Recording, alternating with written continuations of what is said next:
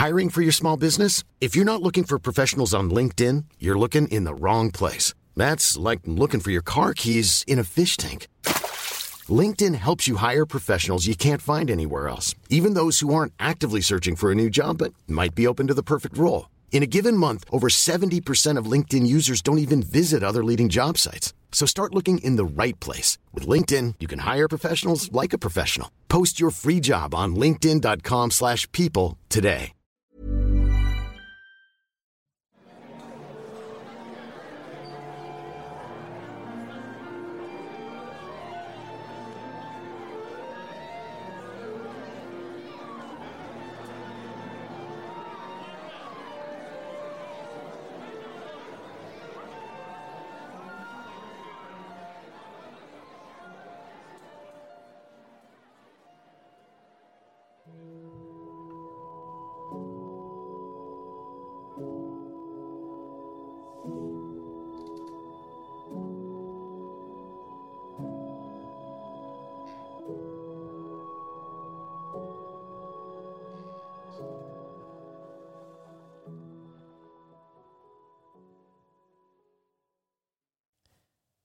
July 14th.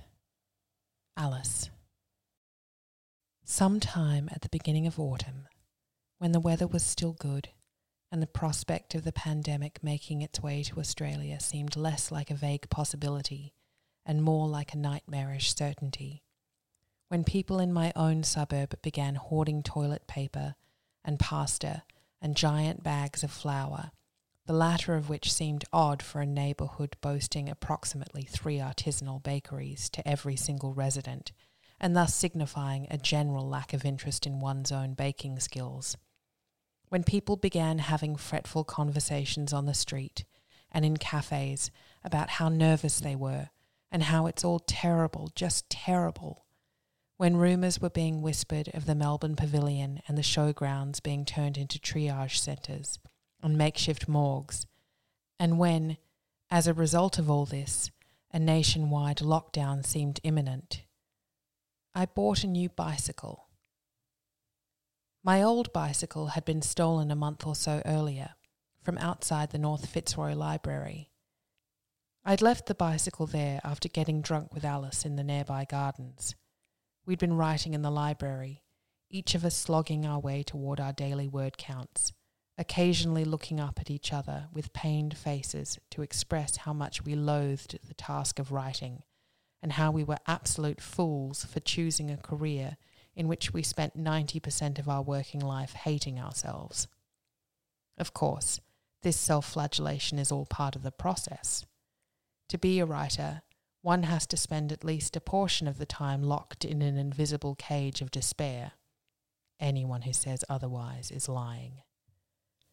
Alice and I are not liars, at least not about the fundamental torment of our chosen professions. What we both are is good drinkers, and so we finished the day by heading to the gardens with a bottle of wine each and proceeded to get excessively drunk. It was one of the last nights of summer, a Friday, and the gardens were full of people pleasure-seeking. Outside the toilet block, a long line of them snaked their way towards the skate bowl, some of them clustered in groups of 2 or 3 and clutching onto beer bottles or plastic wine cups. The air was still and warm, but there was a whisper of something in it that reminded us it wouldn't be like this for long, that soon the nights would begin to come earlier, the leaves would fall with the temperature, and before too long, it would once again be winter. We couldn't know then that the winter itself would bring with it so much ominous foreboding, nor that our time of drinking wine together and breaking down the problems of the world was set to dramatically change. Perhaps it's better that we didn't know, that we simply got to enjoy a final summer's evening together, delighting in each other's company. But I was in a bad mood that night, and as it was, I picked a fight with Alice about something silly, men, I think, and her fondness for the ones who I saw as being pretentiously wounded, or perhaps it was the way in which she flirted with them by appealing to their intelligence instead of asserting her own, which is substantial. Or maybe the simple truth of it is that I am envious of the ease in which she slips into the role of the ingenue, because even though I don't know that I could bring myself to perform to men like that, it would also be nice to have the choice. And we ended the night feeling bitter and cross with one another. I was far too drunk to ride home, so I left the bicycle outside the library and allowed myself to be distracted from the task of collecting it for weeks, until someone else took care of the problem for me, which of course I knew they would.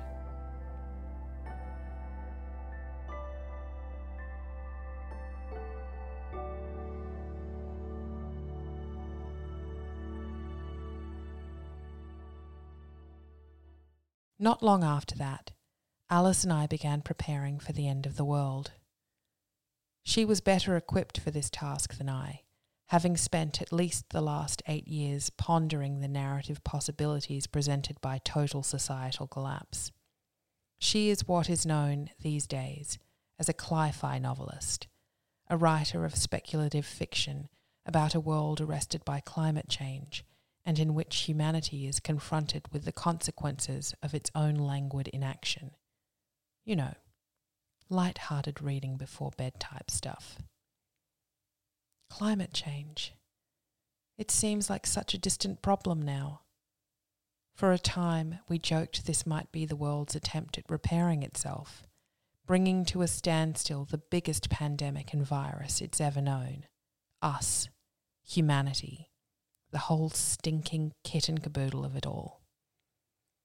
But joking though we may have been, still we reached for the evidence of it with an earnest optimism.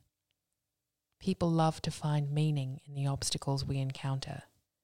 A global pandemic couldn't possibly exist as a matter of random fact.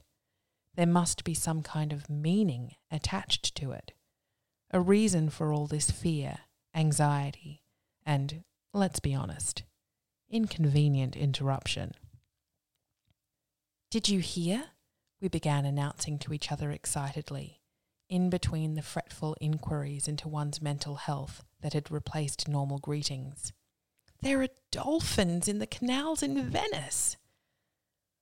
Alice, who had been tracking the climate's grievances for so long that she considered it a matter of when, and not if, her fictional predictions would come true, found herself torn between hope for a future in which we weren't being sucked beneath floodwaters or ravaged by fires, and despair at the fact that either way, we were still saying goodbye to the world as we'd known it. The panic buying had just started at this point, and although we weren't certain where it might lead, we knew how scenarios like this ended. We'd seen years and years only recently, for crying out loud.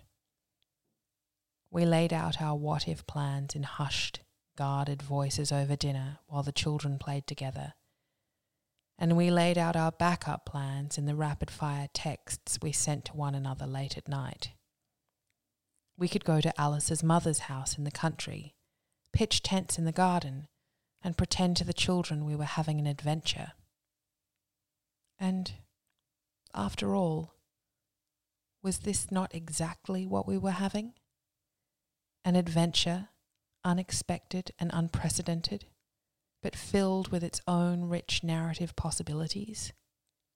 For amidst the unsettling tension in the air, the anxiety about what was coming, and the prospect that everything we had ever loved or pined for, or even just taken for granted, was about to end, there was something else too, a thrumming below the surface, a whisper, a deep vibration that signaled something exciting could be about to begin, even as everything else seemed set to end. We were writers, Alice and I, and we had lived in the words on the page. We had suffered for them, bled for them, cried over them, been consumed by the tediousness of them. But still, more than anything, we had thrilled in the possibility of life those words had created. We could survive what was coming by romanticizing it, by becoming characters in our own real-life novel, each of us speaking our lines as if they had been written for us by a distant hand to whom we could also surrender the direction of the plot. And so I bought a bicycle, sleek and black, with smooth gears and an electric boost that whirred quietly as the pedals turned, with space at the back for a child seat. We could travel easily on it, he and I, over back roads, or under cover of night if need be. It seemed a sensible thing to have when you don't know what's going to happen next. Well, this is what I told Alice, and she agreed.